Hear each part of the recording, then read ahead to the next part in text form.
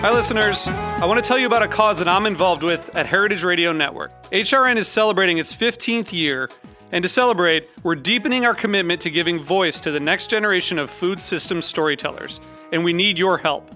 Our internship and fellowship programs help activate new possibilities for underrepresented and underestimated young people through experiential journalism, audio engineering, and production training. Through these unique programs, HRN helps food equity stewards build essential workforce readiness skills that expand their potential and foster economic mobility.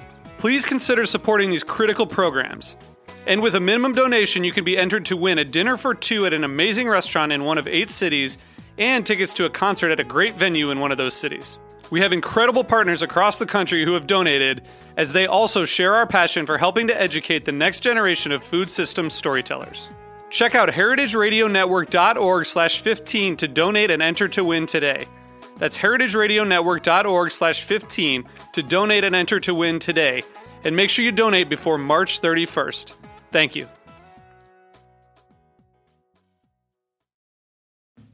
Hey folks, I am super excited to tell you a bit about today's new sponsor, Music Masters Collective.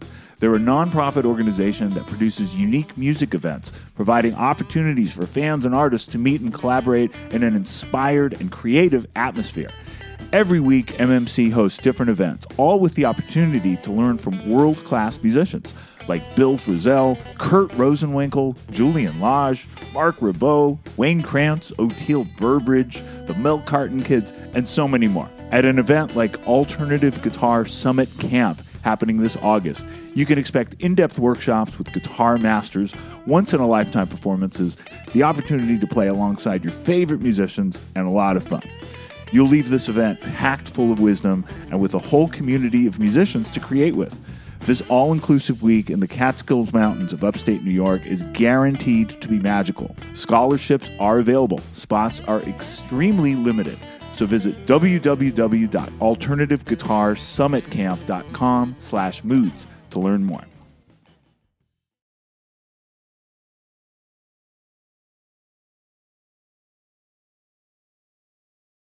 Moods and Modes is presented by Osiris Media and supported by our Patreon community.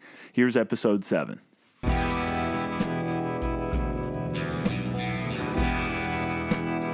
From Brooklyn, New York, this is Moods and Modes.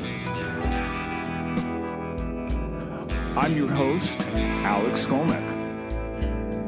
I'm probably best known as a professional guitarist. I'm also a writer, a photographer, and someone who occasionally gets told to keep his opinions to himself on Twitter. This podcast will involve music and guitar, but it may take us to some unexpected places as well. So, thank you for joining me, and let's do this. You know, I mean, really, seriously, where do ideas come from? You know? They're just given. You do anything. You know, it's music theory, not fact. You know, kind of like lawyers and doctors still practicing. They ain't got it down yet, you know. But it's music theory, not music fact, and there are no rules. I never learned how to read music. Maybe that's why I'm so twisted and unorthodox.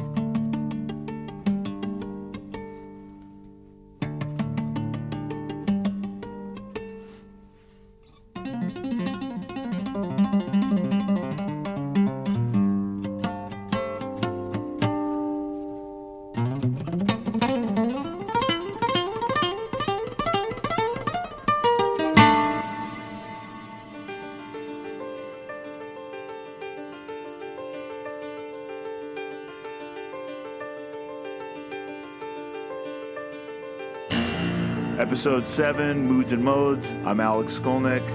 Today we're paying tribute to the memory of one who many of us, myself included, consider to be one of the greatest players of all time. A good argument could be made for him being the greatest. And he was more than a guitarist. Multi-instrumentalist, songwriter, home electronics enthusiast, forever changing the landscape. This episode got delayed for a few reasons I'll get into. The main one being it was just difficult to begin on a personal level. I didn't know Ed, but like many, it feels like I did. His playing is a part of me, perhaps more than any other guitarist. Some friends at school said, "Oh, you play guitar, you have to hear Van Halen." I'm far from the only person that has this story, but hearing Eruption, when Eruption played, it got to the second track on the first Van Halen record, and this had been out already. They were already like on their fourth record. Sure. I'm discovering them for the first time, but I'm like old enough to appreciate it. Sure.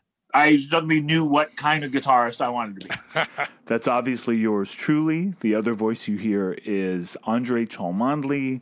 Andre is a guitar technician, also keyboard technician for such artists as Yes, Adrian Belew, Al Di Meola, the late Greg Lake, and others.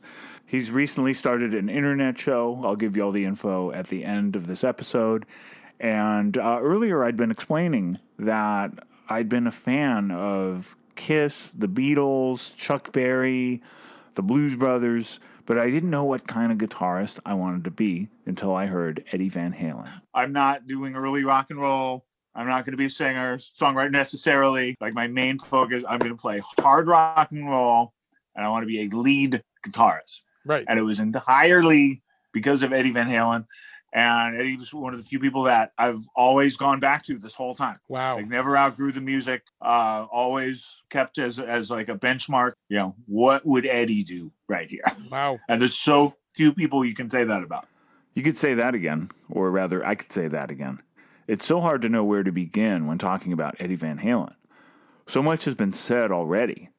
There have been so many tributes, not just in music outlets, but mainstream publications. And while it's been a huge honor to be among those asked to help pay tribute to Eddie, I have to say it's been a little overwhelming. It's included not only being available for interviews, but providing quotes, penning essays, publications I'm familiar with, like Guitar Player and Metal Hammer, outlets I don't talk to that often, such as NBC News, being a guest DJ on Sirius XM, and several shows that you might be less familiar with, such as Andre's. So I figure as long as so much of what I have to say has been put out there recently, it makes sense to cull from some of these different appearances.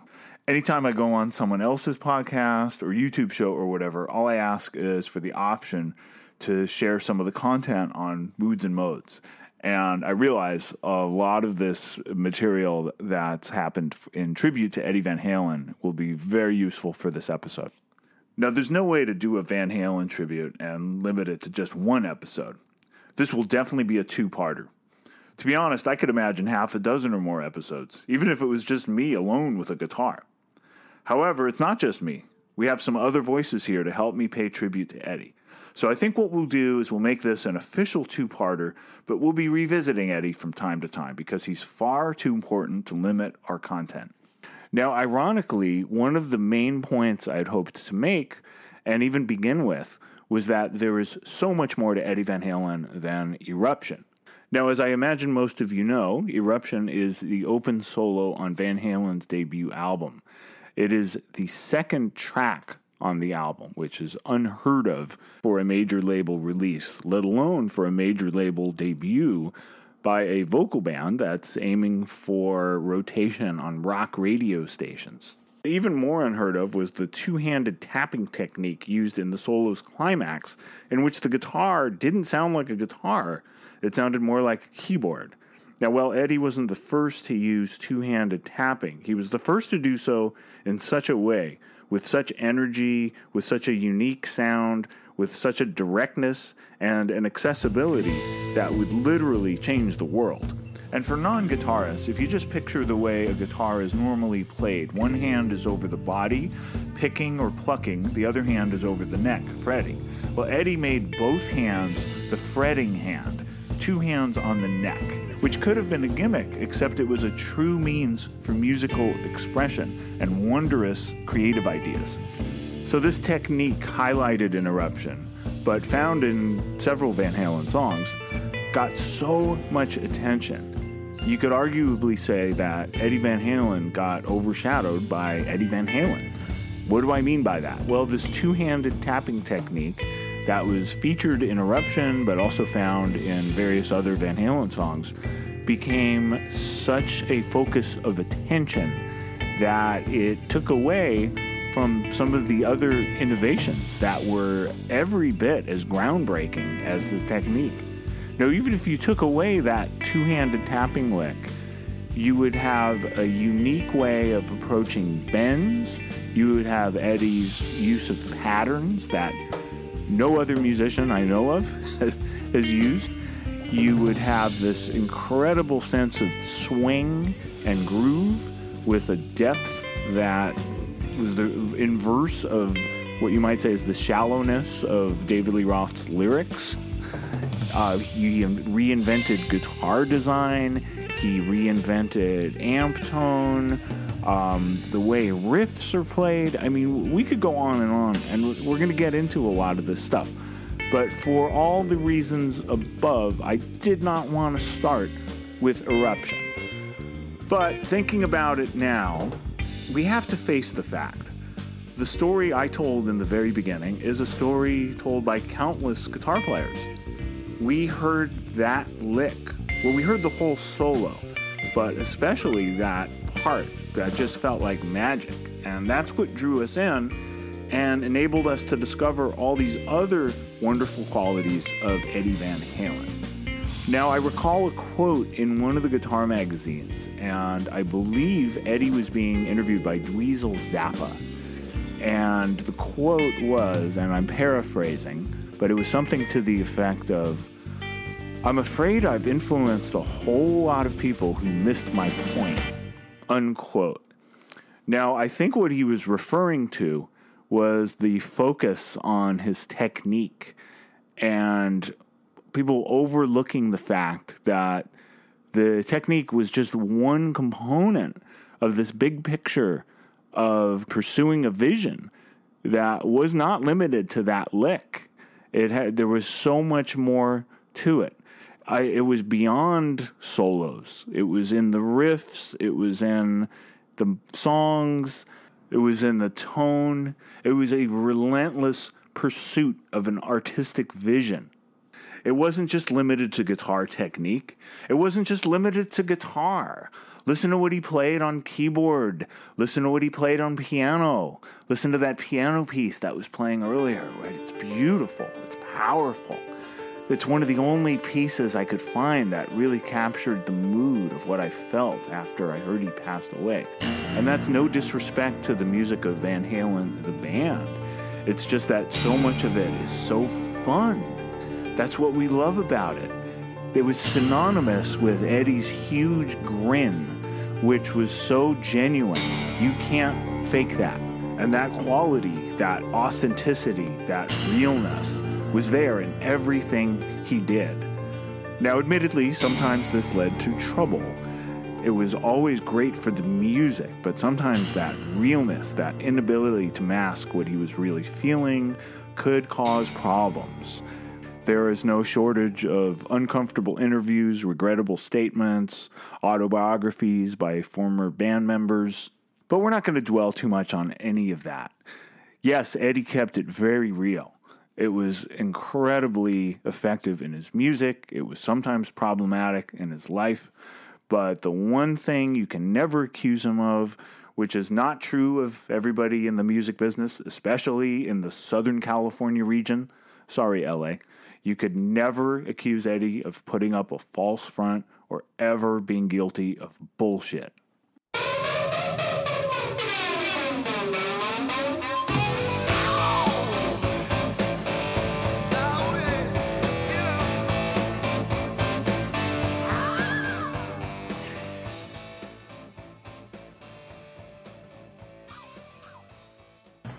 So let's get started. Thanks so much for coming. I'm Aaron Friedman from Make Music New York. And this is Make Music Monthly, our series here at the Cornelia Street Cafe, where once a month we bring in a musical authority to talk about the music of their expertise. May 21st, 2014, this was a monthly cultural event in Greenwich Village, and Cornelia Street Cafe, known for great salads, but also hosting an intimate venue downstairs.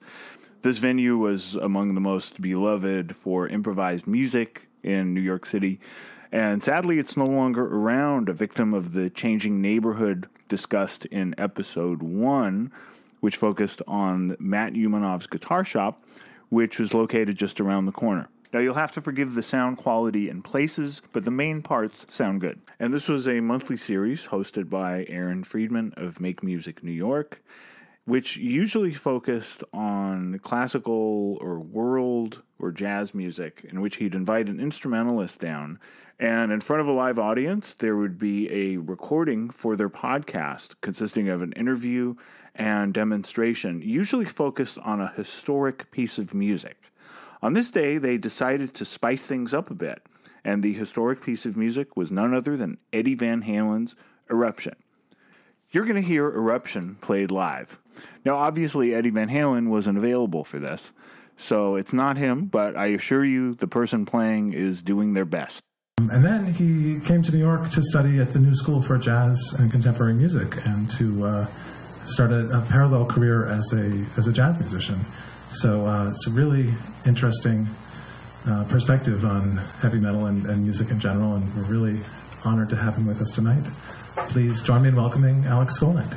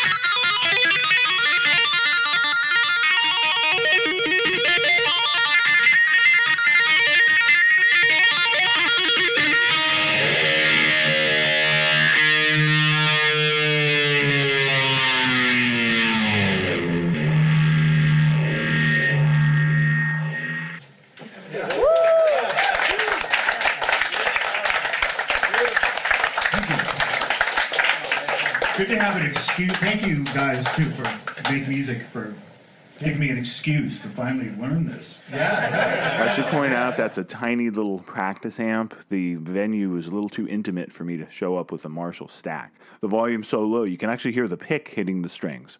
Okay, I got through it. There were a couple screw-ups, especially towards the end.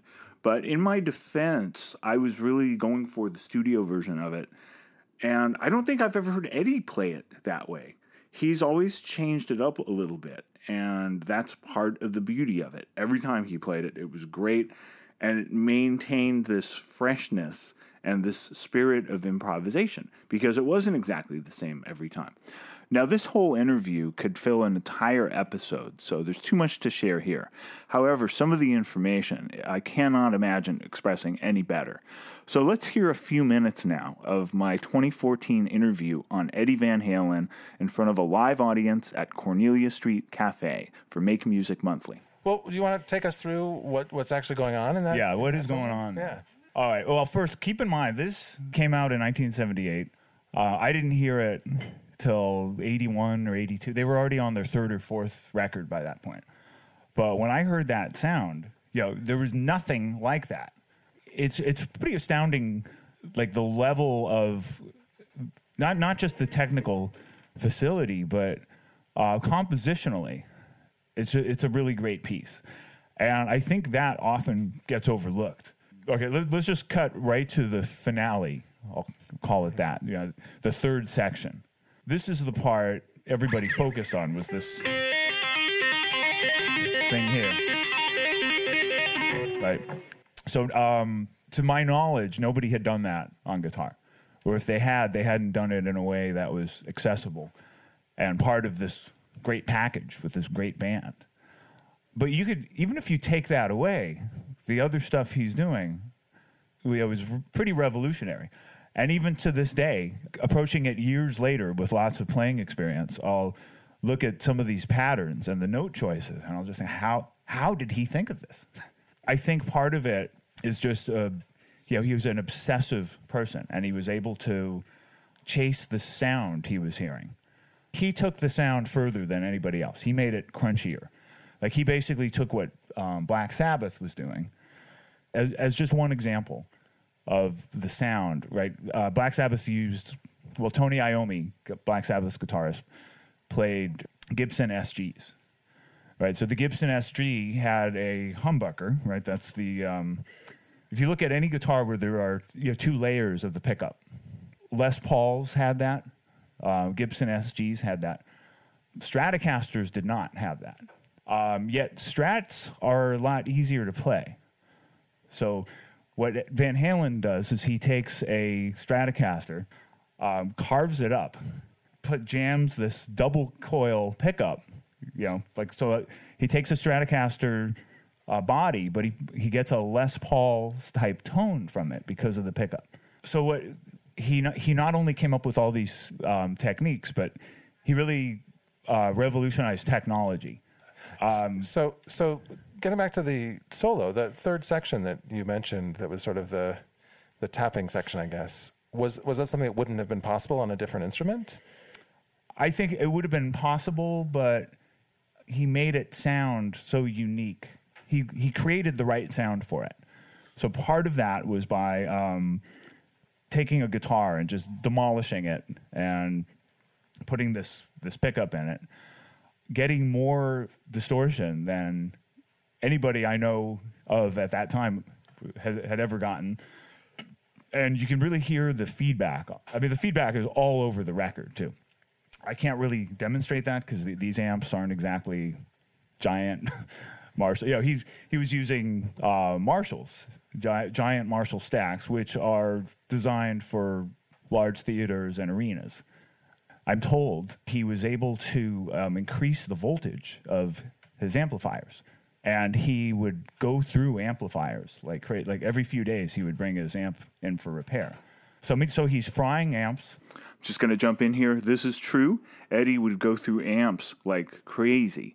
And these are Marshall amps. They weren't designed to handle his level of overdrive back then. And he did a true mad scientist thing. He found out that you could take a variac, that's a voltage regulator, and increase the voltage. You would melt down essential components of the amp, but you got a great sound while doing it.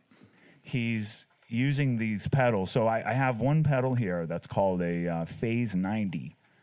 I'll just play a little bit of... All right, so this is the normal sound, right?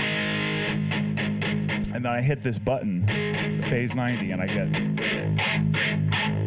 All right, so it's just extra thing going on. Or the sonic thing. He used a wah at the time, I believe. There's a lot of debates about exactly what he used and didn't. But I find when I play it, and I have this going at the same time, it starts to really sound like it.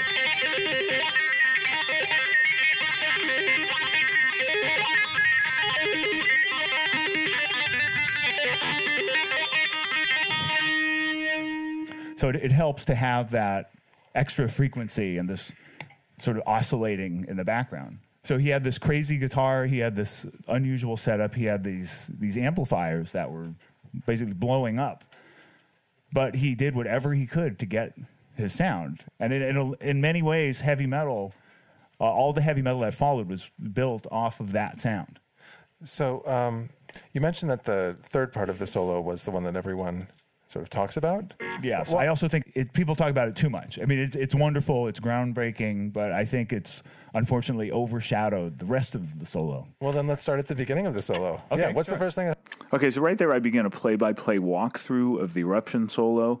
It goes on for a bit, and I think it's going to make more sense to include that in part 2 because it connects with some other licks that I want to talk about.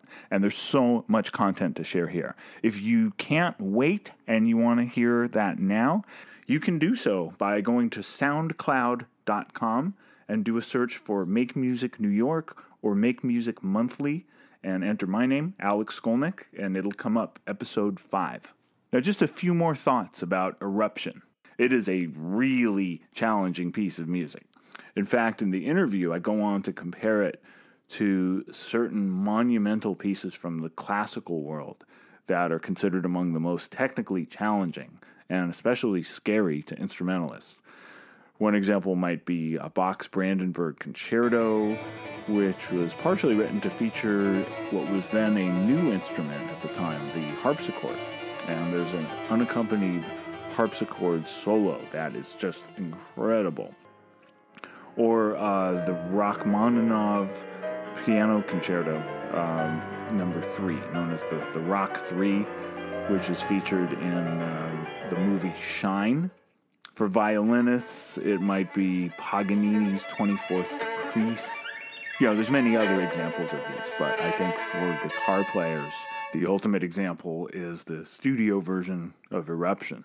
And it's no coincidence that Eddie and his brother Alex, Van Halen's drummer, were both trained as classical pianists, and you can definitely hear a classical piano quality in that finale involving the two-handed tapping. In fact, it must have been that training which partially inspired him to seek that approach. But there's also a classical quote in the song. I first heard this in a Warner Brothers Looney Tunes, one of these one-off ones without the regular characters. Jack Benny is played by a mouse. It's called The Mouse That Jack Built, and he's practicing violin. Now, this is by Kreutzer, who you probably wouldn't know unless you play violin. Beethoven did a piece based on one of his melodies, but he's best known for his violin studies. So there is this whole classical component to it, not just in the violin quote, but in the fact that the finale of Eruption really has a lot in common with classical piano. And that's not surprising because Eddie studied classical piano at the insistence of his parents, along with his brother Alex. Alex, by the way, in addition to having a very cool name, deserves much more credit for his drumming. Alex Van Halen's drums are the foundation which Eddie Van Halen's guitar is built upon. And if you listen to songs that start out with just the drums, such as Intruder, or the much better known Hot for Teacher, it's hard to sit still. How could Alex Van Halen be so overlooked as a great drummer?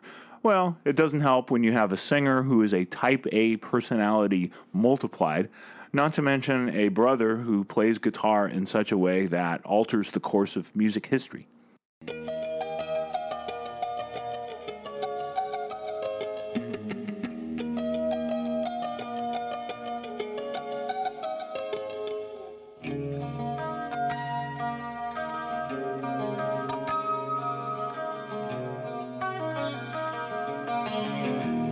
Special guest arriving. I played kill him. Rock and Rock School. I'm sure.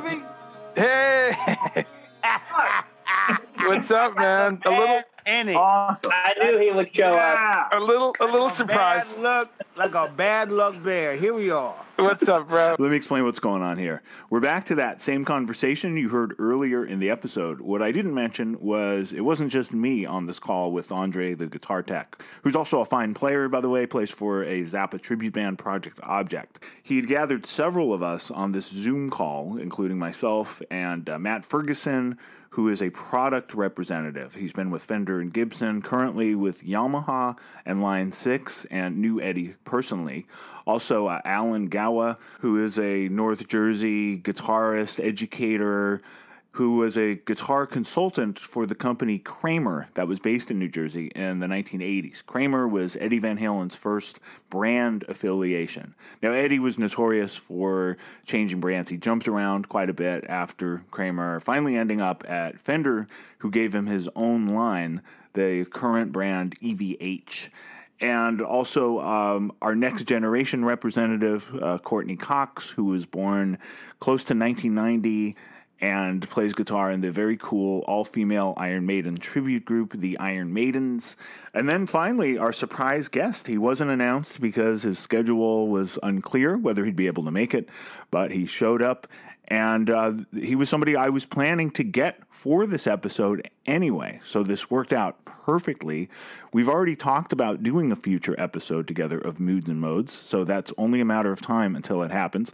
And I'm talking about the one, the only Mr. Vernon Reid of Living Color.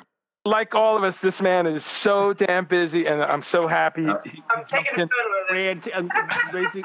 Nice background, Alexander. Oh, thank you. It's real. It's not a screensaver.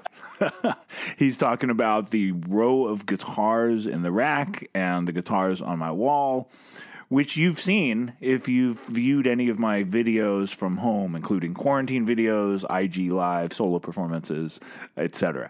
Now, you'll have to forgive the audio quality. Vernon's sound on the Zoom conferencing platform, at least on this particular night, unfortunately, does not quite measure up to the fantastic sound he's associated with when playing guitar. So after some brief catching up, talk of life on Staten Island, where he lives, discussion of the pandemic, we get down to business discussing Mr. Eddie Van Halen. When the word came down about EVH, I thought about the first person, some of the first people I would have talked to, or you know, and I, you know, it was such a heartrending thing. Like Alex, was one of the first people I called. That was so great to get that call. You know what I mean? Thank and you. I was like, Yeah. I just spontaneously, I called Steve, I called you first. I called Steve Vai. I called a number of people. Yeah, as soon as it was announced, I started getting text messages, and then the phone rings, and it's Vernon Reid. He's ridiculously busy. I'm ridiculously busy. When we do connect, it's usually via message first. So I knew something was going on, and that was how I knew it was real, and it was good to talk to him. I called a number of people just to connect, and one of the first people I would have called would have been Ronnie Drake. You know, Man. and this year, 2020. you know what I mean? Oh, man. Ronnie. And really, like early March, man, I mean, it's so brutal to think about the people, certain people I would have connected to that were taken from us. He's referring to Ronald Drayton, who unfortunately passed away this year.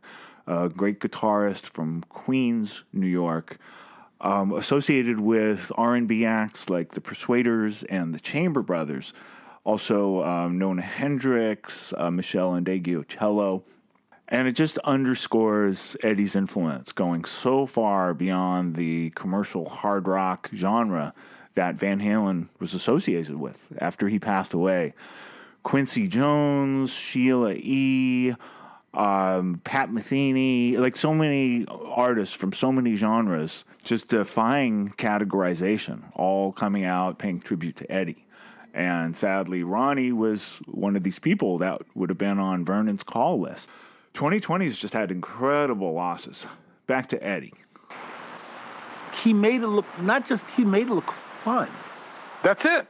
And it was so real. So That's the word. He couldn't phone it in. You couldn't. A lot of us miss the fun sometimes, but he always had it. You know, exactly. Everyone took it too seriously. That's the thing. And it was deadly serious. I mean, you couldn't figure this shit out, but there was so much joy. So that's a great place to start on that.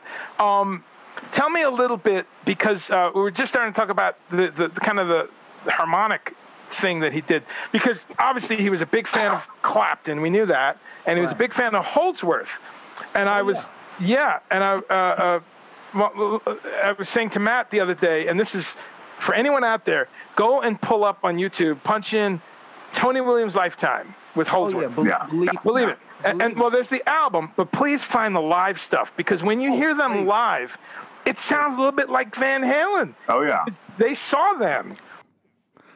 Okay, I'm going to jump in for a moment. This brings a bunch of stuff to mind. I can recall being very confused reading interviews with Eddie Van Halen, the old interviews, because he spoke about Eric Clapton like that was his main influence, and he just went from playing Eric Clapton to how he sounded. And I always wondered, how is that possible? He sounds nothing like Clapton.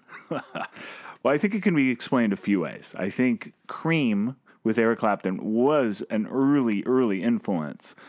But the one other name that comes up quite a bit is Allan Holdsworth. Allan Holdsworth is somebody we will definitely be taking a closer look at in the future. Holdsworth may not be a household name on the level of Eddie Van Halen, but he's somebody that Eddie Van Halen considered a household name. Admittedly, this confused me as well, because by the time I was of the age that I was devouring guitar magazines in high school, Allan Holdsworth's sound had evolved quite a bit, and I just couldn't make the connection between him and Van Halen. Van Halen was this fun, good time, accessible, party rock band. Allan Holdsworth's music at this point sounded like the musical equivalent of astrophysics or neuroscience. It was over my head.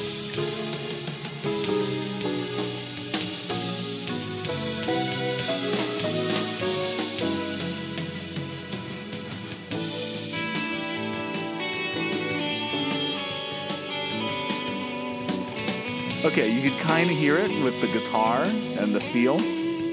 What is a city without its music? The legacy of the New York Philharmonic is incredible. Nearly 2 centuries of history. That's a lot of music and a lot of stories. I was sitting on stage for the very first time thinking, I can't quite believe this is happening. Join me, Jamie Bernstein, as we explore the history of the New York Philharmonic. It's the NY Phil story made in New York, a podcast about a city, its people, and their orchestra. Listen wherever you get podcasts. However, and this is a big however, when you get into the early Allan Holdsworth stuff, you really hear it. Holdsworth himself was notoriously self-critical, and he regarded his early work as sounding like a quote-unquote caveman. Obviously, Holdsworth was being too hard on himself. This was the period of his music that Eddie Van Halen was inspired by. It's also incredible to think that Tony Williams had played in the 60s with the Miles Davis Quintet, the last group that all Miles Davis fans can agree upon as being great, with Herbie Hancock, Wayne Shorter, and Ron Carter. Now, the Van Halens weren't jazz aficionados, but the music that Tony Williams went on to do in the 70s was jazz rock, initially with John McLaughlin, and then a fellow British guitarist who was lesser known but equally groundbreaking, Allan Holdsworth. At some point, as Andre alluded to, the Tony Williams band came through L.A. The Van Halen brothers checked it out, and despite them doing very different music, there is a serious overlap. You can really hear it. Let's check out a little bit of the Tony Williams band with Allan Holdsworth in the mid-70s, 1975, a live recording.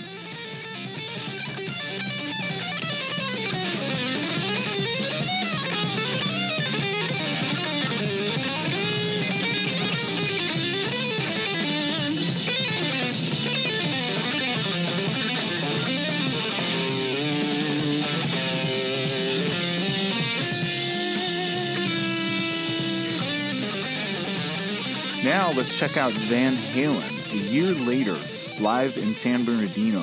This is a bootleg. The sound quality's not as good, but you may notice a similarity. The music's very different. They're doing an extended jam on Superstition by Stevie Wonder. But listen to the guitar.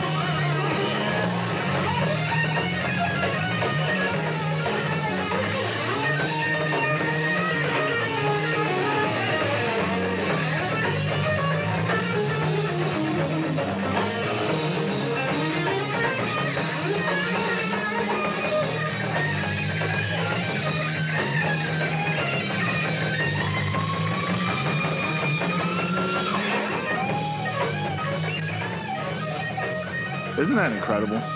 It's like the energy and experimentation of Holdsworth with Tony Williams, but with some more blues and rock attitude, all played over a funky, fun, hard-rocking groove. And did you notice the Kreutzer violin lick that later showed up in the studio version of Eruption?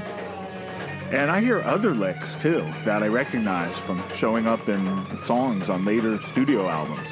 When you go through these old Van Halen bootlegs, and there's a bunch of them out there, you'll hear parts that just weren't assigned yet. Eddie's open solo contained parts that found their way to what would become Eruption.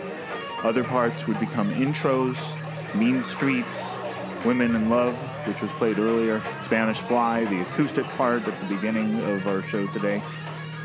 So by the time the records started coming out, much of that material was already in existence. It was just a matter of arranging it and sorting through the content, of which they had so much built up over years of playing backyards in Pasadena, and eventually clubs in Hollywood, where they would get the attention of one Gene Simmons. So folks, we're at the half-hour point. Time for a little bit of housekeeping. I'm not going to make this too long because there's so much to get to. First, I want to welcome everybody. There's been a big increase in listenership lately, and I'm very grateful. And I want to say welcome to all you new listeners. Welcome back, folks who have been with me since we began earlier in the summer, or anybody who's come on board since then. Normally, we drop an episode every couple weeks. This has been the longest gap between episodes. Thank you for bearing with me. As mentioned up front, there were a few reasons why it's taken a little longer. One reason is that I was working on a different episode, and suddenly the news of Mr. Van Halen's passing came, and it was a shock, and everything was on hold. You know, it was really one of those rare situations where it's somebody you don't know personally, but it feels like losing a relative. And the fact that this is a guitar podcast, how could I drop any other episode without it being all about Eddie? So here it is. Oh, and then there was this other thing that happened. Maybe you heard about it. The U.S. presidential election. It ended up stretching for several days. The whole country was on eggshells. The whole world was on eggshells. Finally, the results were announced, leading to a whirlwind weekend of horns honking and dancing in the streets all over New York City, where I live. It just wasn't a good time to release an episode. But I'm not going to get too into politics here, which I'm sure will please some people. Not that I'm shy about it. I'm sort of a poster boy, along with this odd consortium of fellow musicians. But that's mainly on Twitter. So Twitter's my main platform if you're interested in my political views, at Alex Skolnick. And last but not least, an announcement, a happy announcement. The third and final reason for the slightly longer than usual delay time between episodes has nothing to do with current events, but everything to do with the coordination and launching of a brand new partnership between Moods and Modes and Osiris Media. Woo! This is really cool news. So Osiris is a podcast network, for those who don't know, with several dozen podcasts and growing, including some hosted by musicians such as Oteil Burbridge, well known for the Allman Brothers and Dead and Company, but whom I will always think of as the bassist from Aquarium Rescue Unit, one of my favorite bands of all time. Also Eric Krasno from Soul Live, Tom Marshall, longtime Fish lyricist, who is one of the founders of Osiris Network, and this other really cool podcast called Past, Present, Future Live that has exclusive performance content that's done on video. And I recently did an episode of Past, Present, Future Live, which has also had artists such as John Oates from Hall & Oates, Maggie Rose, Rhett Miller. It's just such a cool variety of music. So as we speak, my episode is the most current episode of Past, Present, Future Live. Check it out. Check out the other episodes. And check out some of the other shows on the Osiris Media Network as well. Go to osirispod.com, OSIRISPOD.com. And it's full of music and culture content. I guarantee you will find something cool and new to listen to. So I'm just really excited to have this team working with me. These are folks that specialize in tech, production, digital communications, stuff that maybe I could use a little help with. And I'm really excited about what we're going to be able to accomplish together. And it's thanks to you, the listeners. So thank you all for helping make this happen. And now let's get back to paying tribute to the one and only, somebody I and many others think of as King Edward. So you guys, I have a confession to make. I think I over-prepared for this episode and created more content than will fit. We have over an hour's worth of conversation with Matt Blackett, who was a longtime editor-in-chief of Guitar Player magazine on the West Coast, and also Brad Tolinsky of Guitar World magazine for a long time, and also author of numerous books, including a book on Jimmy Page written with Jimmy Page, and also the book Play It Loud, a book about guitar that morphed into an exhibit about guitar at the Metropolitan Museum of Art in New York that included some of the most cherished historic guitars of all time, such as Hendrix's Strat played at Woodstock, Clapton's The Fool from the Cream era, Prince's favorite guitar, a surprisingly cheap guitar that was with him his entire career, and the guitar that started it all off for Eddie Van Halen, a guitar known as Frankenstein that he built himself. Now, the Frankenstein guitar deserves its own segment.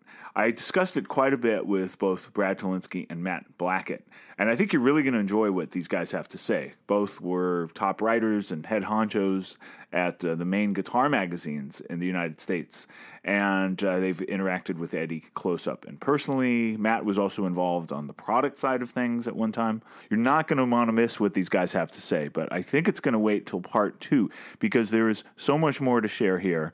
I want to play a few things for you guys, if that's okay. And I also want to get back to the Zoom call with Vernon and the gang. Now, in 1978, I was not playing guitar yet. That was still a couple years away. I was a little kid. But Vernon was playing and remembers the moment that Van Halen expanded beyond Southern California and finally entered the consciousness of listeners and music fans around the globe. Here again is Vernon Reid. 78. Like, the context for Van Halen in rock and roll is like, it's like a moment where rock radio, previous to that, say, dance music was pretty much, was very dominant on the airwaves. And there was some problem, and the reactions to that, there were some problematic reactions to that. There was the whole disco sucks scenario, and these kind of promotions. I think it was a radio station in Chicago. They had this promotion where they took a bunch of disco records and piled them up and destroyed them, burnt them, and all that happened. It had become a South Soul Christmas album. It had become Disco Duck. It had become a bunch of stuff. That people were not feeling. I'm just going to jump in here. This brings to mind something. Sometimes you have these musical backlashes that are overreactions. It makes me think of the movement that followed in the wake of Van Halen. Just the constant glammed up commercial hard rock bands with the flashy guitar players. Now, it must be said, a few were very good, such as George Lynch or Warren DeMartini. But many were playing solos as a gimmick. And these bands just lacking the original substance that Van Halen had. Now, Vernon's talking about it for the disco era. There was some great music that fell under the category of disco. When you think of music by, say, the Commodores, the Ohio Players, Chic with Nile Rodgers, a great guitarist that would be a dream guest for Moods and Modes. So the problem is a lot of these good musicians got caught up in the overreaction against the cheapening of disco. Much like the cheapening of rock in the days after Van Halen, led to guitar solos not being cool anymore, at least in the 90s. But Van Halen first arrived in a unique time. Here's Vernon again. Also, around this time period, people became aware of punk, right? There was this whole movement from the UK, partially from the UK, partially from America, in reaction to things like the yacht rock, right? So-called yacht rock, like the Eagles. So there was a reaction against that.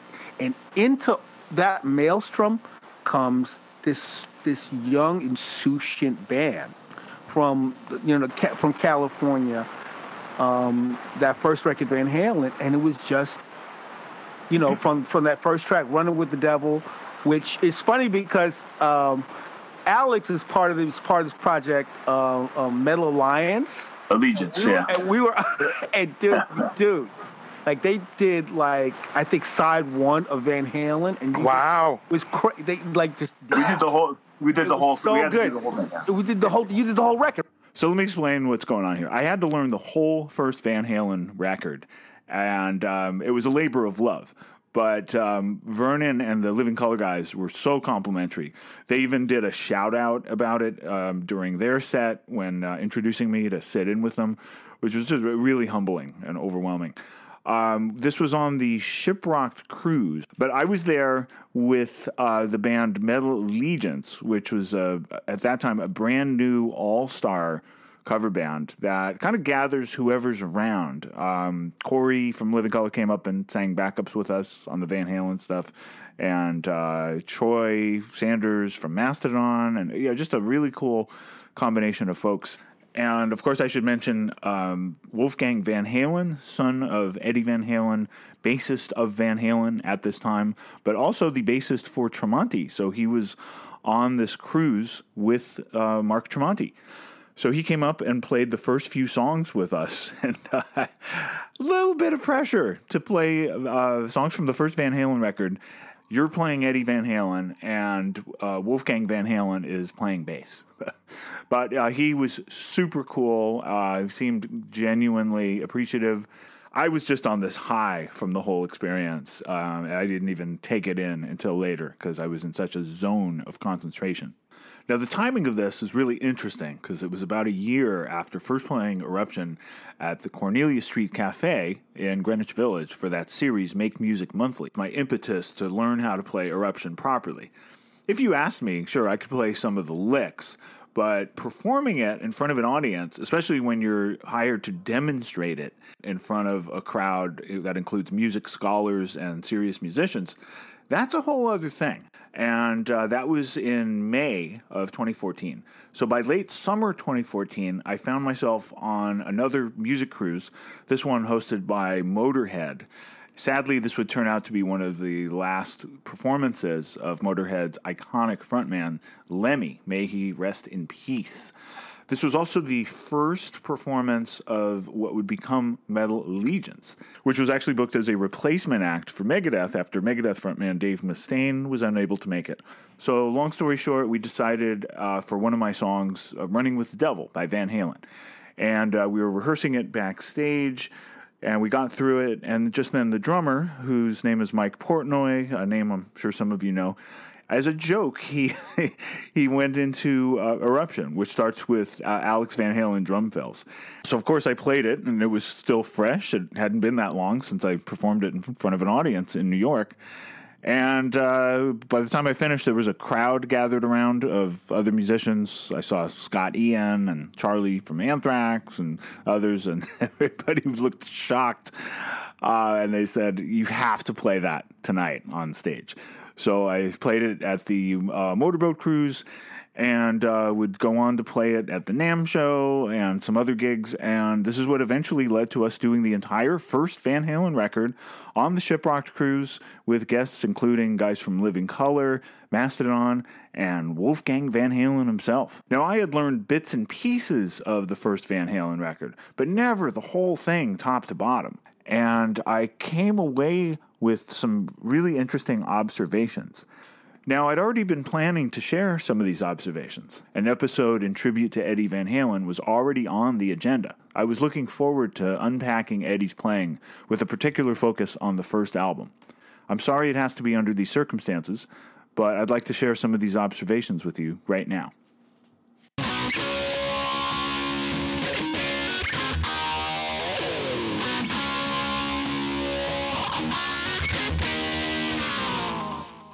What's the first thing you notice about that? What makes it so unique? Well, there's a distinct sound, and obviously I don't have his sound. I'm not even playing through a wall of amplifiers. That's a digital amplifier called a Kemper that's running direct. There's not even a speaker. Yet it works. It's at least recognizable. It's a ballpark Van Halen sound. But when Eddie came up with this sound, nobody had it. Even if you bought an industry standard amp like a Marshall and created a wall of these amps, well, you wouldn't have a tone that works for Van Halen. It might work for Foghat or the Doobie Brothers. So the industry had to catch up to him. One of the reasons we're able to have sounds like this now is because of Eddie. Now, he's mentioned Tony Iommi and Black Sabbath as tone influence, which makes sense as far as the crunch. And he combined that with distinct use of pitch effects pedals. On subsequent albums, there'd be more and more use of the flange, a good example being And the Cradle Will Rock.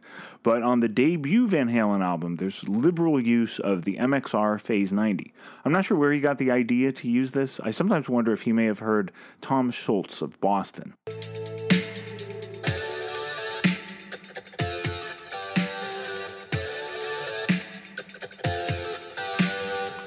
That sound, blended with the thick crunch of Tony Iommi with Black Sabbath, seems like it may have been a possible blueprint for Eddie, but who knows? So besides the distinct tone, there is something else really unique about the riff I played. This. Let's hear it again. Now that's something that tended to be avoided. You know, usually those would be edited out. Eddie made it part of the music. It becomes this percussive effect. It's simply a slide down the strings, sometimes with a pick scrape,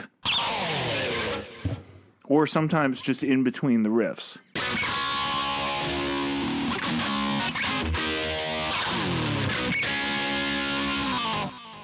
By the way, you may hear me pumping the low E string. That's not actually part of the riff. I'm just alluding to the bass line from the song to help keep a pulse.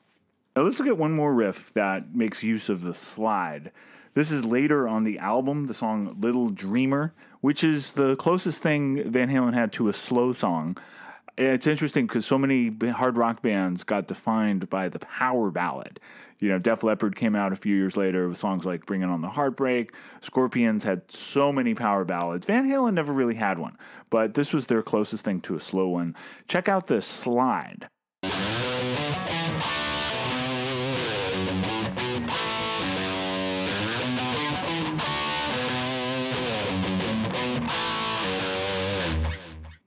So you hear how the slide connects the high riff and the low riff. Van Halen's riffs are full of slides, scratches, little fills, things that producers would discourage. I mean, think about some of the big rock records around this time, Fleetwood Mac, Rumors, you know, Eagles, Steely Dan, Tom Petty and the Heartbreakers. I wouldn't want to hear that any other way. That's part of the beauty, is that it was so clean and polished. But Eddie took what others were avoiding, pick noise, slides, squeals, screeches, and spun it into gold. So while it's his solos that he'll understandably be most remembered for, there is no shortage of rhythm guitar specialists and riff masters who will tell you that among the finest rhythm players ever is Mr. Van Halen. Oh, another great innovation of Eddie Van Halen was harmonics. Now, for the non-guitarists and non-musicians, harmonics are these chime-like sounds. On the guitar, the strongest ones are found on the 5th, 7th, and 12th fret of the guitar. Here's an example.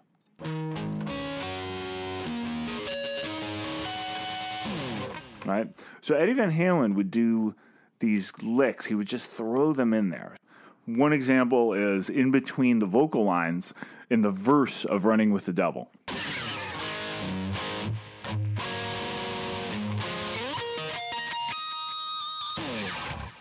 Now, I'd never heard anybody do this before Eddie. And he does similar licks all over the first couple Van Halen records, but they always sound fresh. One of my favorites is on Van Halen 2, towards the end of the solo, in the song Somebody Get Me a Doctor.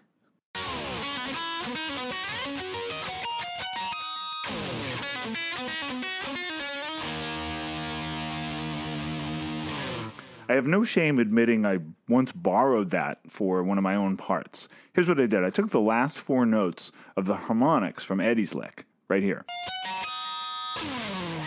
And I just thought, what would happen if I play that lick backwards?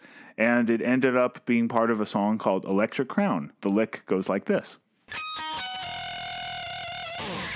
So now you know. Sometimes you just have to remember that old saying that goes something like this. Good artists borrow, great artists steal. Now here's another lick involving harmonics. This one's a little bit overlooked, probably because it's in a song without a guitar solo. And it's really a song for radio. It's probably their biggest hit before Jump. And I'm talking about Dance the Night Away from Van Halen 2.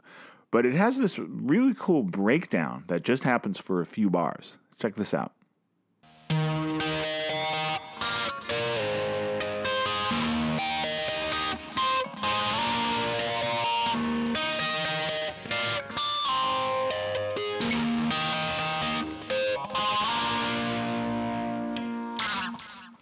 Now, it's hard to get the tuning right at that part of the neck. I was fretting about it, no pun intended, and trying to get it right. And then I listened to the original, and it's really not in tune. I don't know if that would be acceptable today, but it's interesting. Anyway, it's a great part, and it's done by tapping 12 frets above where the left hand is playing, using the right hand and tapping out harmonics. He does a very similar thing with similar chords, but unaccompanied for the intro to a song on the same album, Women in Love, which we played a very quick sample of earlier. Now, that's the only two-handed technique I want to talk about here. There's just been so much attention focused on that, and there's no shortage of information on those licks and how to play them. So in our remaining time for this episode, let's look at a few more licks that tend not to be talked about as much as the two-handed stuff.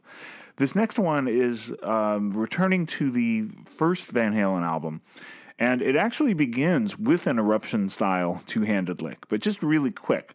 It's the part that follows that I want to focus on. So check it out. This is a very quick section from the solo of You Really Got Me.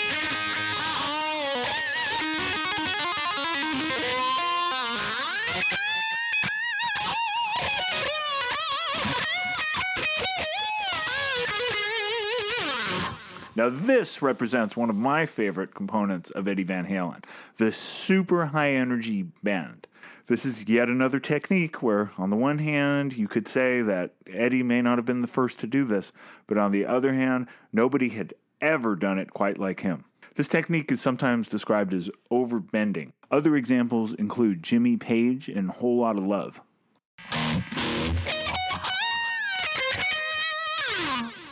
David Gilmour in Another Brick in the Wall. But Eddie did it in such a way that I'd never heard anybody else do it, and I really haven't heard anybody do it since. Here's what it is. Now, I don't want to lose the non-guitar players, so stick with me this moment.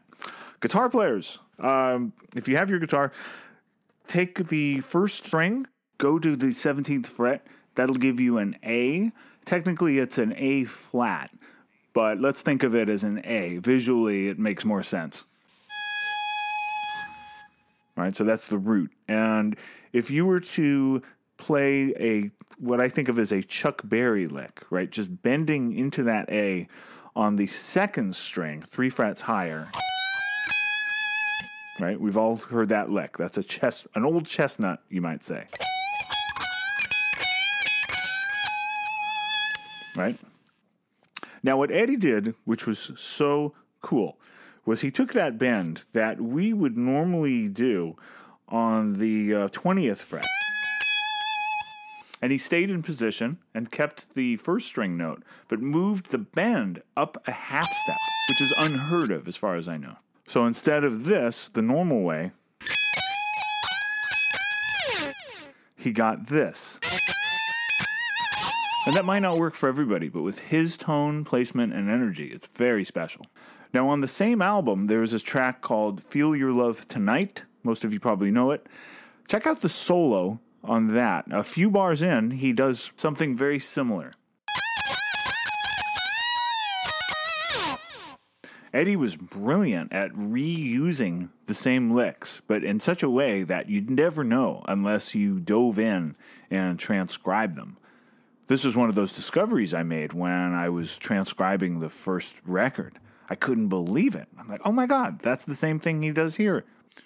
Another example of that is the ending of You Really Got Me, which begins with this hyper-fast blues lick. But when you dissect it, you find this is like his standard lick, and he puts it in different places, always making it work. Now, you kind of need a live band to really pull this off, but I'm just going to lay down a chord for myself and play an approximation of the lick.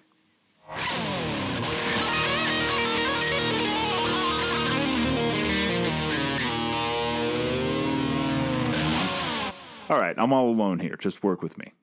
So, slowed down, this is what that lick is.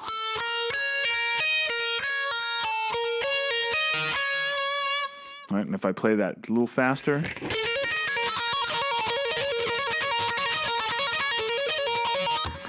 And then combined with other notes and bends, it starts to sound a little bit like Van Halen.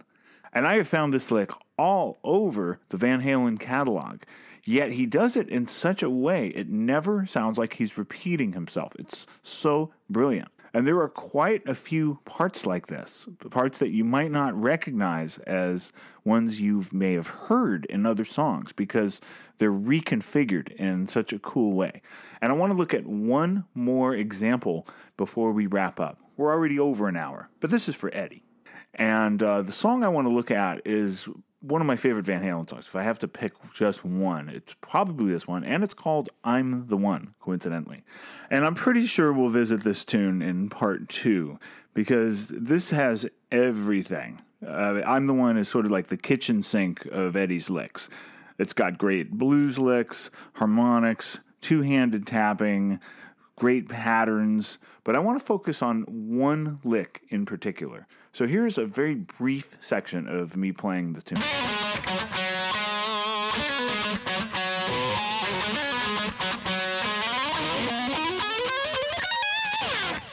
Just a little tease for now, but I want to focus on that last lick. So it's on the 5th string, 14th fret, and it's just this. It's a half step and then a whole step. Right, now it could be part of a scale, say the G major scale. Right, notes 3, 4, and 5, or technically F sharp major because the guitar is tuned down a half step. Right, so it's just that. And if you move that exact pattern onto the next string, and the next, that's what Eddie's doing. He's just taking this fragment of a scale and moving it across the strings. And he does this all the time, very effectively. Okay, so it shows up elsewhere in I'm the One, such as the first solo, which is in B.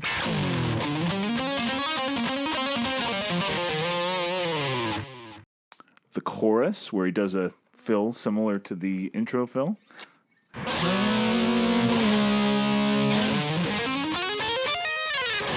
It's such a great lick, yet it defies music theory. It's just like that quote from Eddie in the beginning. There are no rules. I should mention the solo from On Fire. It's all that pattern. Fast forward to 1984, Van Halen's biggest hit, Jump, end of solo. It's the exact same pattern.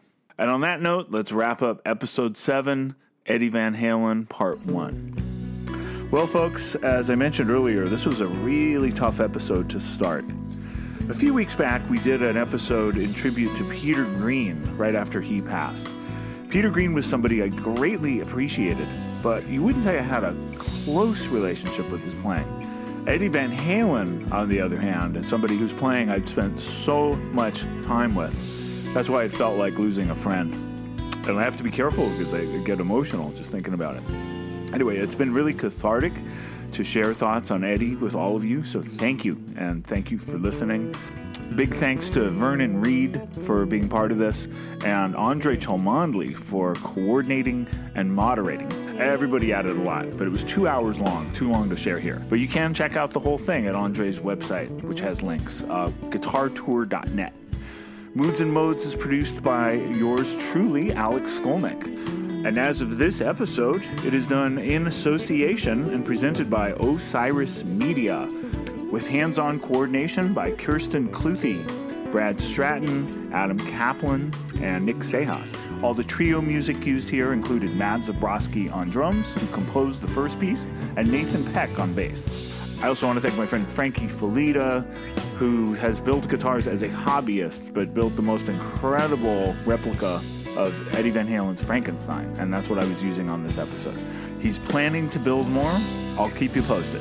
Finally, a special thanks to all our Patreon members. If you'd like to support this podcast directly, go to patreon.com/Alex Skolnick. You guys make it all possible. Thank you once again. I'll see you really soon with Eddie Van Halen Part 2. Take care and be safe.